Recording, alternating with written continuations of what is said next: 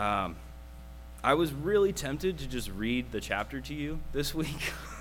It's just so good, even just for the quotes. I mean, this handout here is full of quotes, and almost impressive that they were able to write a whole chapter other than just continuing to give a list of quotes. I really encourage you, if you have the book or are interested in getting the book, reading this chapter. Just so encouraging. Just phenomenal chapter. But to get started, Providence. To open up the chapter, Beakey and Jones argue that Providence is not a new doctrine developed by the Puritans. Providence has a long history in the Christian church. Obviously, we have scripture that teach God's control and sovereignty, his upholding of creation. In him we live and move and have our being. He's upholding all things by the word of his power. And their earlier teachers that they list arguing for that go back to the early church: Irenaeus, Augustine, St. John Chrysostom, Boethius, high Middle Ages, Aquinas, going into the Reformers, Zwingli, Calvin, Bullinger, and Beza. He lists a bunch of quotes from them on Providence. And they also contrast the idea of providence, and we'll get into actually what providence is in just a second, but they contrast the idea of providence with the teachings of many Greek philosophers and traditional deists that God, kind of that watchmaker idea. God created the universe, he wound the clock, and then he stepped back. He's not intimately concerned with details. He's not over watching things. He just lets the toy run. He wound it up and let it go and let it do its thing. They argue that Christians have always held to this personal kind, divine providence, this intimate control and watch over creation that God has. So after that introduction, moving into the teaching on providence, they open up with two questions from the Heidelberg Catechism, questions 27 and 28. What dost thou mean by the providence of God? The almighty and everywhere present power of God, whereby, as it were, by his hand, he upholds and governs heaven, earth, and all creatures, so that herbs and grass, rain and drought, fruitful and barren years, meat and drink, health and sickness, riches and poverty, yea, and all things, come not by chance, but by his fatherly hand. Question 28. So 27 tells us what providence is. It's God's upholding and governing all things in creation. Question 28, how does that help? What advantage is it to us to know that God has created and by his providence doth still uphold all things?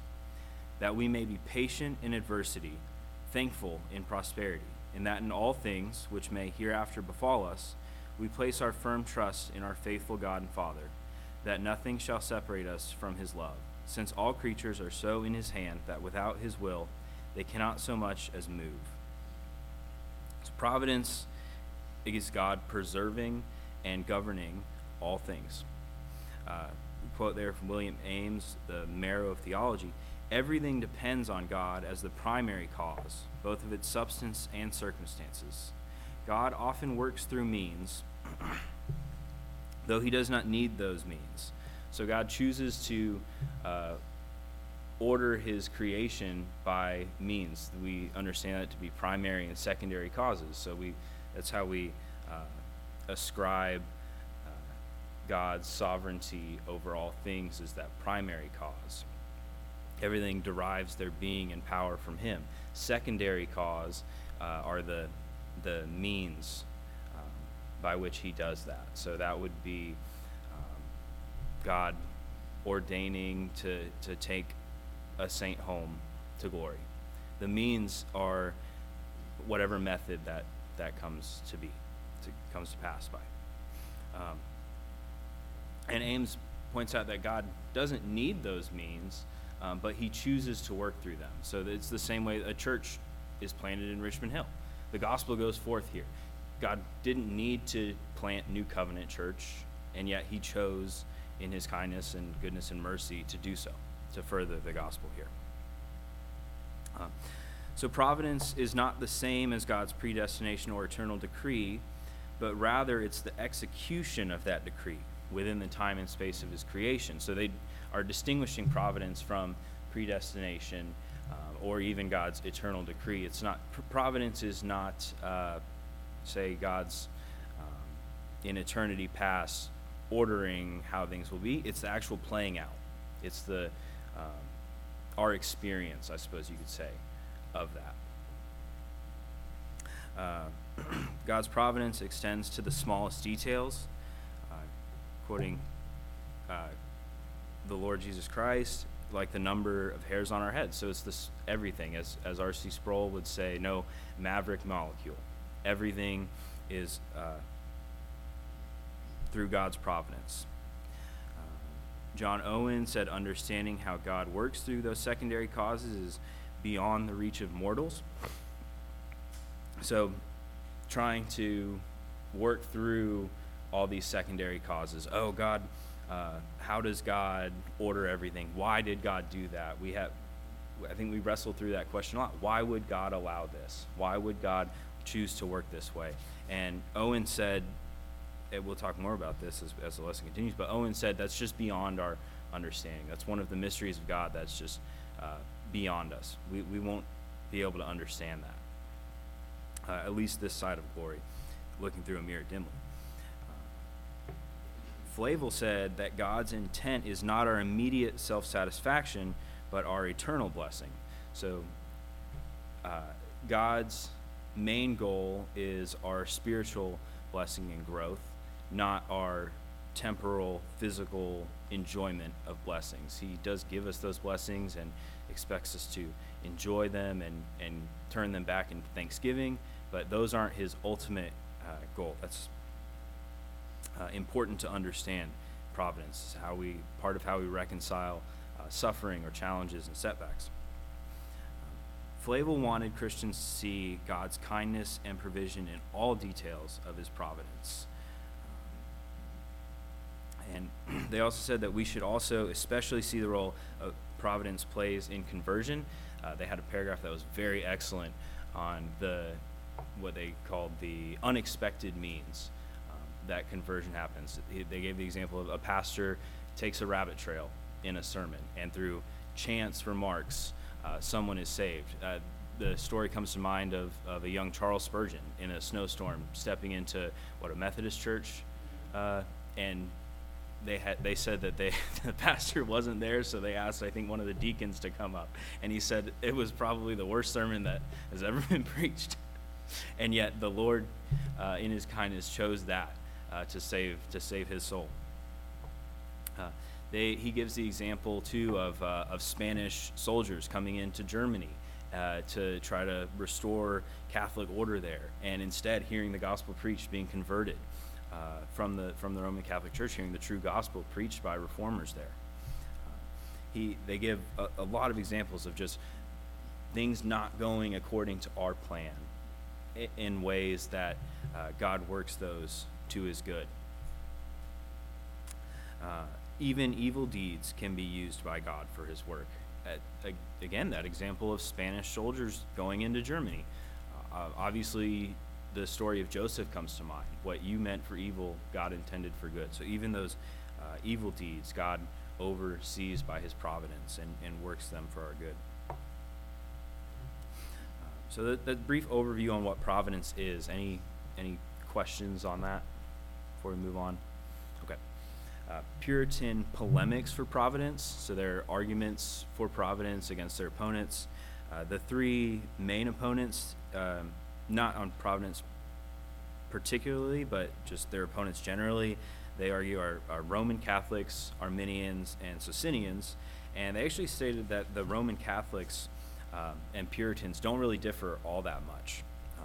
But they both affirm an omnipotent providence, which preordained and governed all events.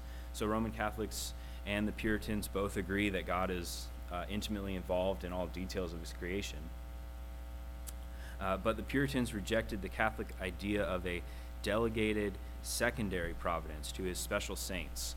I had to read that a few times to get what he was saying, and at first I was thinking it was something to do with priesthood, the authority that maybe the Catholic priests have, but then I think actually what they were talking about is their doctrine of saints. You know, you have the patron saint of travelers and medicine and all these, and I think what the Catholics argue is that God delegates providence to those saints over whatever authority they have. Obviously, the Puritans rejected that idea, as they rejected all mediators between us and God. Now that Christ has come to be the mediator. Socinians. So the Socinians were opponents of the Puritans, and they were wing of the kind of the radical Reformation, and they affirmed Scripture as the Word of God, but a bit simplified, they were biblicists and rationalists in interpretation. So they want to take the verse that's right in front of them, and we also want to subject it to human reason. They were humanists. Rationality is like the highest interpreter of Scripture. So because of those hermeneutical frameworks, they rejected a lot of orthodox doctrines, including the Trinity, the deity of Christ, substitutionary atonement, and divine predestination. The Puritans obviously come back and challenge all of those and stay within the Reformed Orthodox stream. And the Arminians affirm, yes, sir. No one else is asking questions. So do you know that, and you may not know this, Pastor David may challenge you, but understand, or could you help us understand the difference between, when most people hear providence and sovereignty, they think of Jonathan Edwards. Right? But the Puritans in Westminster has a different view of providence than Jonathan Edwards, actually. So when you read Piper and you read all these, Piper's the name of the book of mine, he is a Jonathan Edwards providence man, where the Westminster divines had a different view of providence than Jonathan Edwards, even though Edwards was a great Puritan. Could you explain the difference, or did they explain that in their book? They did not. They did reference Edwards at one point, but they just said that Edwards saw all of Providence coming together in Christ, and they didn't elaborate further than that. Pastor David? Pastor Travis? Oftentimes, yeah. Well, the only reason I know this is because when I read through the Westminster Confession of Faith, you get to chapter 5, and it gets to Providence, it says that because God is sovereign and controls everything, he actually establishes secondary causes. Where Edwards would not say, because you did this, because I threw the ball, it's going to hit the wall. He would say, no, because God is sovereign over the wall and makes the ball hit the wall. You had nothing to do with it. So he sees everything as God is the primary cause of everything, where the divines made very clear that your will actually means something. And that is the difference between Westminster and what you see through Jonathan Edwards. And a lot of people who like John Piper, and I love John Piper, he would follow the Edwardian, I made up a term, Edwards view on it. And I think Okay. it starts with a C, it's like causality, or it's a word that he made up. They made this word up to fit his theology because it was so different than the Puritans. Yeah. So I think it's just really important to understand that when you read the divines on providence, they are upholding man's decisions. And they talk about the mystery. It is mysterious. How are you responsible when you do these things and yet God gets the outcome he wants? I don't know. Yeah. And I think every divine was like, we don't know. So what Edwards did was try to figure it out. And if you notice, Edwards sometimes tries to figure things out and it got him in trouble. But that's how smart he was. So anyway, that's the difference. I think it's really important as we head into talking about providence, understanding Yeah. that we believe the secondary causes were Yes. Yeah.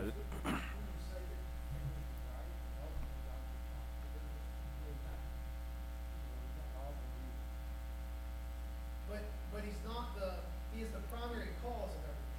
Yeah. But he's not the secondary cause. But he would deny the secondary cause. He would say, why did the ball hit the wall? Because God actually did it. Like you had once you let it go, it was done. And God took care of the rest. Where the Puritans would say, no, it hit the wall because you threw it. He would deny that you had any ability once you threw the ball. And the inertia never hit the wall. And I know it may seem not that big of a deal, but it bleeds over into all kind of theologies. Yeah. It bleeds over for a lot of things. Because everything you believe about one thing affects everything else. Right. If you want to be consistent. So. Yeah, the Puritans certainly affirmed the secondary causes. Yes. And that they don't name check him, but as you're stating Edward's belief, they really challenge that. Frequently in this chapter, they will say things like, "We'll sooner tire reason out trying to understand God's ways than satisfy it." And hey, it's impossible for us to understand all these things. The classic analogy of a metaphor of a tapestry. They don't use that one, but that comes to mind. Look at it from the backside, and it's just all stitches, and it doesn't make any sense. And then turn around, it's this beautiful piece of art. They do use the example of a watchmaker, ironically, but they, rather than the idea of the Creator God as this watchmaker who sets the watch, winds it, and then steps back, they give the example of all of the intimate. I don't know.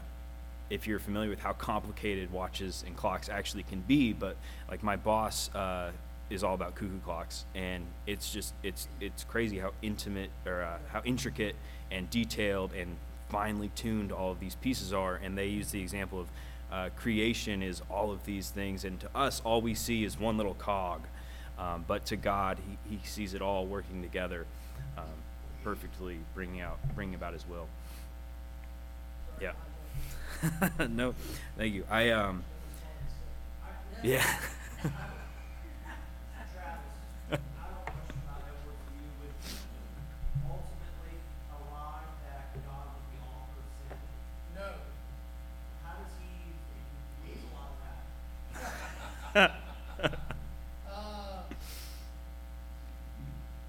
He would have to defer to the Puritan view.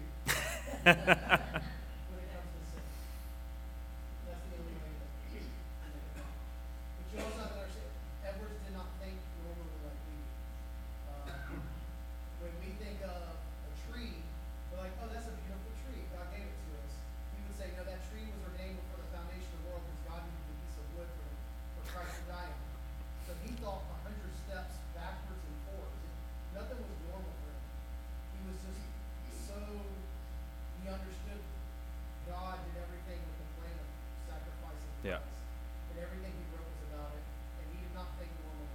He was, and some, this is not me just saying this, his final book he was writing was about the providence of God, and the Lord took him home before he finished it. And I'm not reading into the providence of God.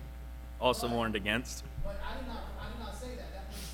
That was other men that are way smarter than me said that. Well, I'll say it's warned against and also encouraged. Both. Reading into the providence of God is both warned against and encouraged by the Puritans. Well, to continue on talking about now men's free will and our volition and agency, the Arminians all affirmed God's providence, but only over physical creation. They denied it over men's souls. So they would agree with the Puritans, yes, that ball hit the wall because you threw it. They would deny that, I suppose, that God ordained and in his providence that you would be the one to throw it. It doesn't make sense to me. But I guess that's why I'm not an Arminian. But somehow God ordained that ball would hit the wall, but he didn't ordain that you would decide to throw it. You decided all on your own. So in response to that, John Owen affirmed both the free agency of man and the providential sovereignty of God. They said, no, we don't treat men like blocks of wood and stone. We do affirm that men have will and make decisions, but we also affirm God's providential sovereignty over all things. Like Charles Spurgeon comes to mind again. See, when he says, how do you reconcile free will and God's sovereignty? And he said, I don't need to reconcile, friends. There are several statements and proof texts that the Puritans used. God's providence rules the plans and most secret resolutions of men. God's providence turns men's hearts whichever way he pleases. God's saints pray for him to move their hearts and bend their wills as he promised. And the certainty of God's promises depend on his determining and turning the wills of men as he pleases. So the Puritans' submission to providence, the Puritans taught clearly to them, if everything is by the will of God, then we need to learn how to submit to all circumstances that we see ourselves in. If Thomas Goodwin here is, quote, if God works all things according to the counsel of his own will, you should not lean to your own will, nor to your own wisdom. Give yourself up fully unto God. But they recognize that suffering complicates and tests our surrender to God. So how do we reconcile those sorrows and troubles with God's kindness and providence? Discussion question. The way I look at it is our sorrow is to view that to God, dark and light are the same. Night and day make a difference. He sees everything in night and day. Whereas to us, it's different. Well, the same thing as death would be night. We're alive right now. But to God, we pass from life to death. He still sees us. Our spirits are still alive within Him.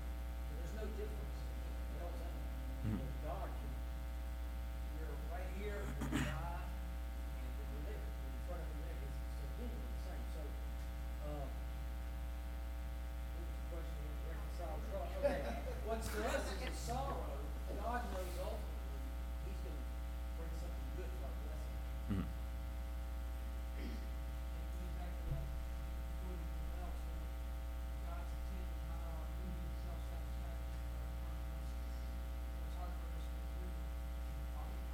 Yeah.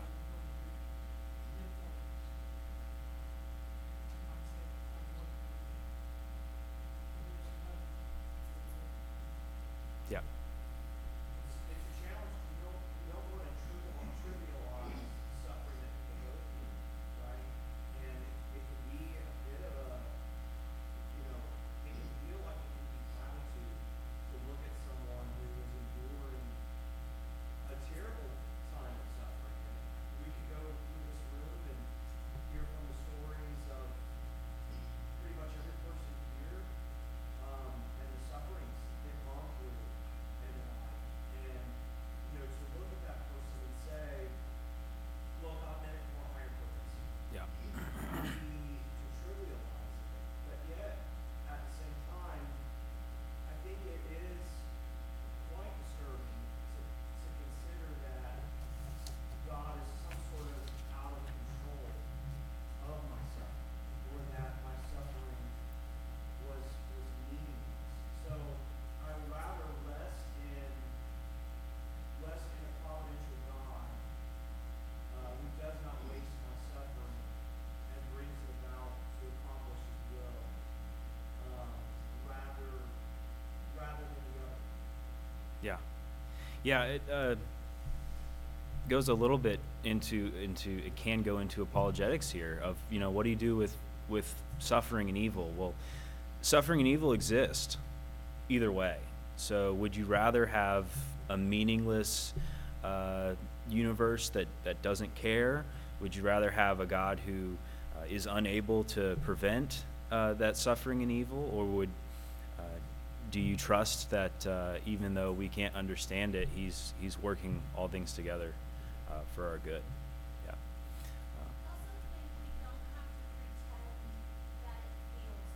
Yeah. Yeah. Michelle Shepard told me one time,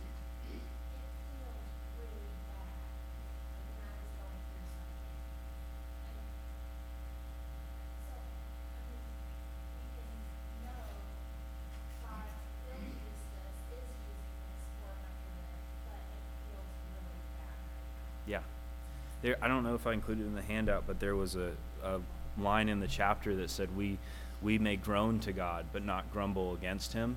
And the scriptures are just full of the saints groaning out to God. The Psalms are full of suffering and coming to God and saying that. Jeremiah wrote Lamentations. That's just, the whole book is a lament to God of why are things going the way they're going. Yeah, we don't have to pretend to enjoy, or hey, this is my favorite thing, that this suffering that I'm going through right now. Yeah. Oh, I did include it right there. We may groan to God, but we must not grumble against God.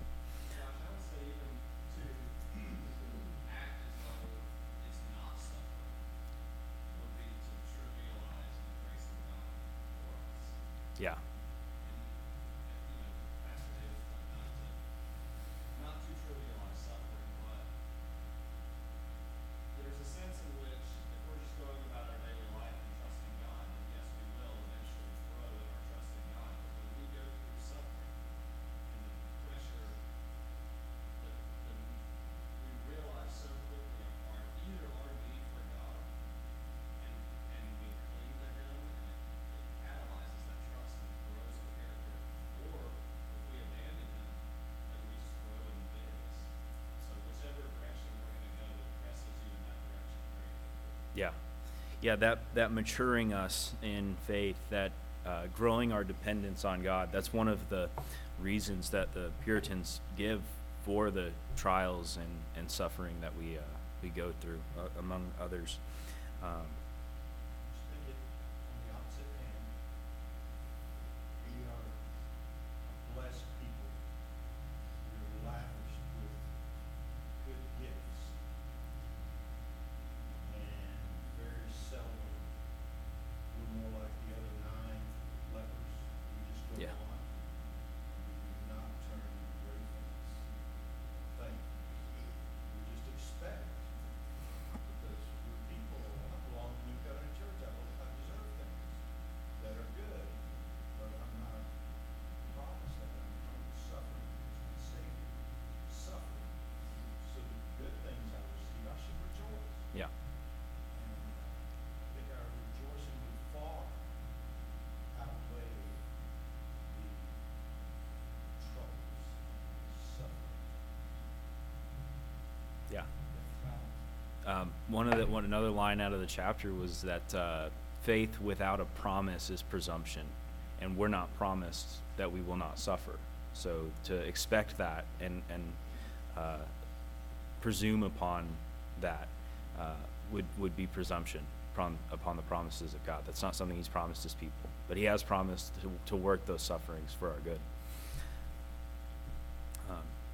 So we've touched on it some, but we'll move on into Puritan hope in Providence. And I was a little bit intimidated and concerned, even though Providence is something that I have tried to wrestle with and grow in understanding of the past few years to teach this, because when I think of my life, I don't think of it's been marked very much by suffering. I know so many people have gone through so much more than I have, and so a little bit concerned about that idea of trivializing, what people have been through. But then I thought, as it was talking about the times that the Puritans lived in, how did these men who lived through such difficult times have such a solid joy? Because the quotes in the Trust in Providence that I've grown in have largely come from Puritan or Puritan thoughts.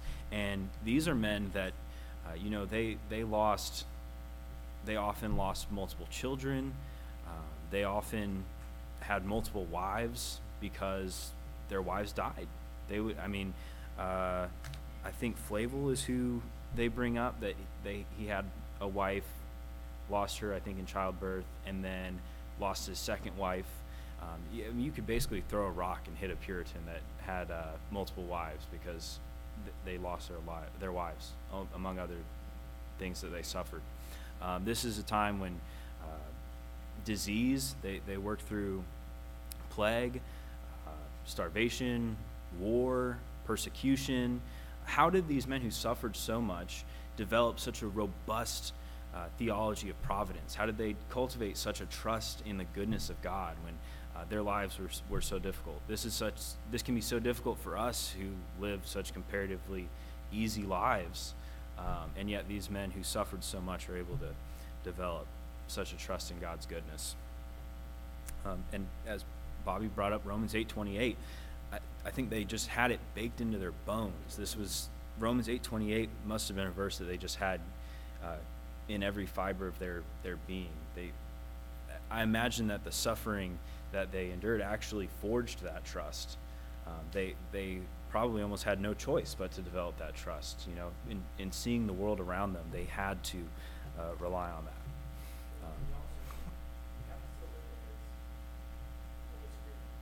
Yeah.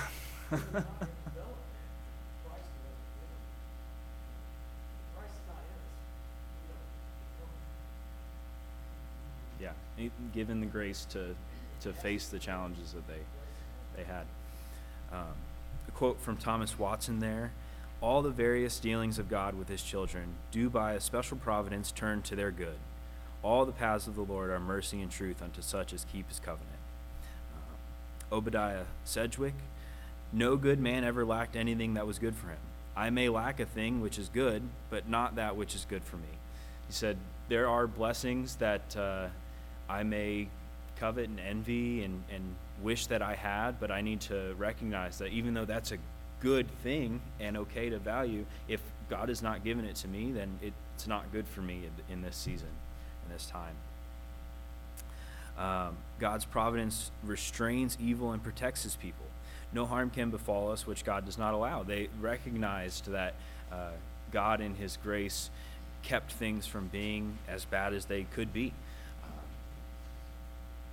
They, even seeing the challenges and the wickedness of men and sin, recognized that God is restraining that sin. They could sin much more mightily than he allows them to. Providence helps us to let go of our earthly anxieties. Perhaps the means by which we hope to attain our goals seem impotent, but we must remember that the means are but pipes, whereas God is the fountain.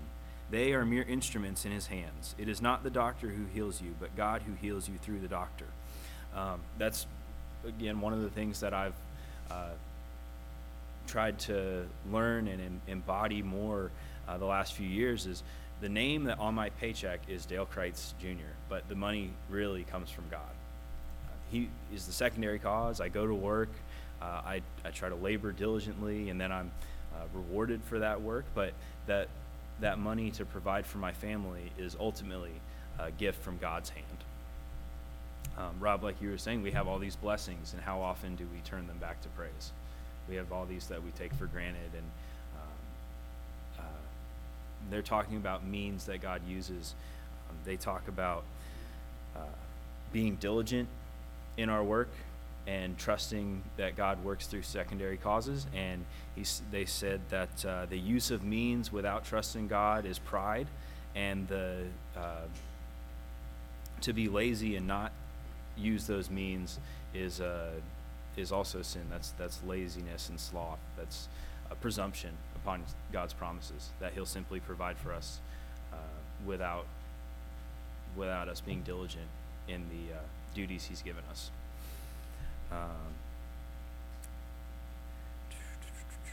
So meditations on the providence of God. The Puritans encouraged their church members and Christians to meditate on the providence of God. And Flavel gave 4 directions here. Work hard at remembering and exploring the providence of God toward you. Remember the instances that God has provided for you. Think more on those. Think how God has blessed you that you've maybe forgotten or you didn't realize at the time. Trace the connection between the providences of God in your life and the promises of God in his word. It goes to that presumption. We don't want to presume upon promises that aren't made, but we also don't want to neglect the promises that were. And make those connections of the providence we've experienced with the promises that we find in God's Word. Look beyond the events and circumstances of providence to God as the author and provider, as looking past those secondary means, looking to the primary cause. What this blessing is a gift from God's hand, even if it came through somebody else's that I can see. And respond to each providence in an appropriate way. Trials are God's method of growing us, and we learn not to assume that we fully understand God's ways and purposes. Again, that tapestry or that clock, we can't see all of it put together yet. But we know that God can and does, that He is designing the masterpiece, and that one day in glory we'll be able to look back upon those and see the full picture. Meditating on God's providences helps us stop being functional atheists. Do we give lip service to Christ and then live our lives as though He's not involved? Or do we actually have our theology come through our lives? Do we trust Him day to day? Do we trust Him in trials and temptations? And do we trust Him in the diligent use of means and fulfilling of our duties? Going into discussion questions, they actually were really easy to come up with discussion questions. We just have a few more minutes, so we'll go through them kind of quickly and everybody's thoughts. But right in the middle of this chapter, they had Puritan questions. These are all straight from the chapter. Puritan questions, or questions Puritans asked about providence. And I thought that would have been really helpful at the end of the chapter. That's why I put them at the end of the lesson, to learn all about providence and then discuss how that practically those play out. So how does God's providence relate to the laws of nature?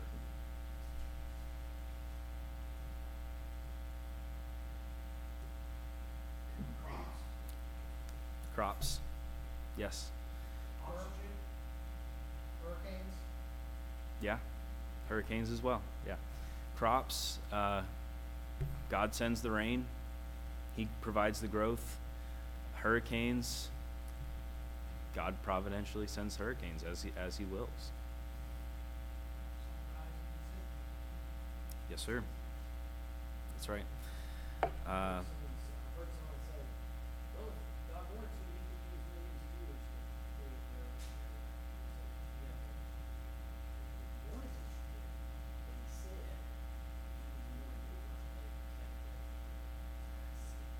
Yes. Yeah. We they in the chapter they are careful to say don't read into providence past God's word. So even our interpretation of providence is subject to God's word first and foremost. Just like we don't do theology by our experience, although experience is important, we don't do theology by providence. We use the word to interpret it. We'll do. How does God's providence relate to our efforts? Well, we'll leave the rest to discuss through the week with each other. So just quick, how does God's providence relate to our efforts? And then I'll close this out in prayer. He gives us different talents and different levels of motivation to do things. He calls us to some people to be international missionaries, and some are domestic and local missionaries. Yeah. It's also the idea of God opening doors and closing doors. We try something that doesn't work, we're not God. We try something that does work, Yeah.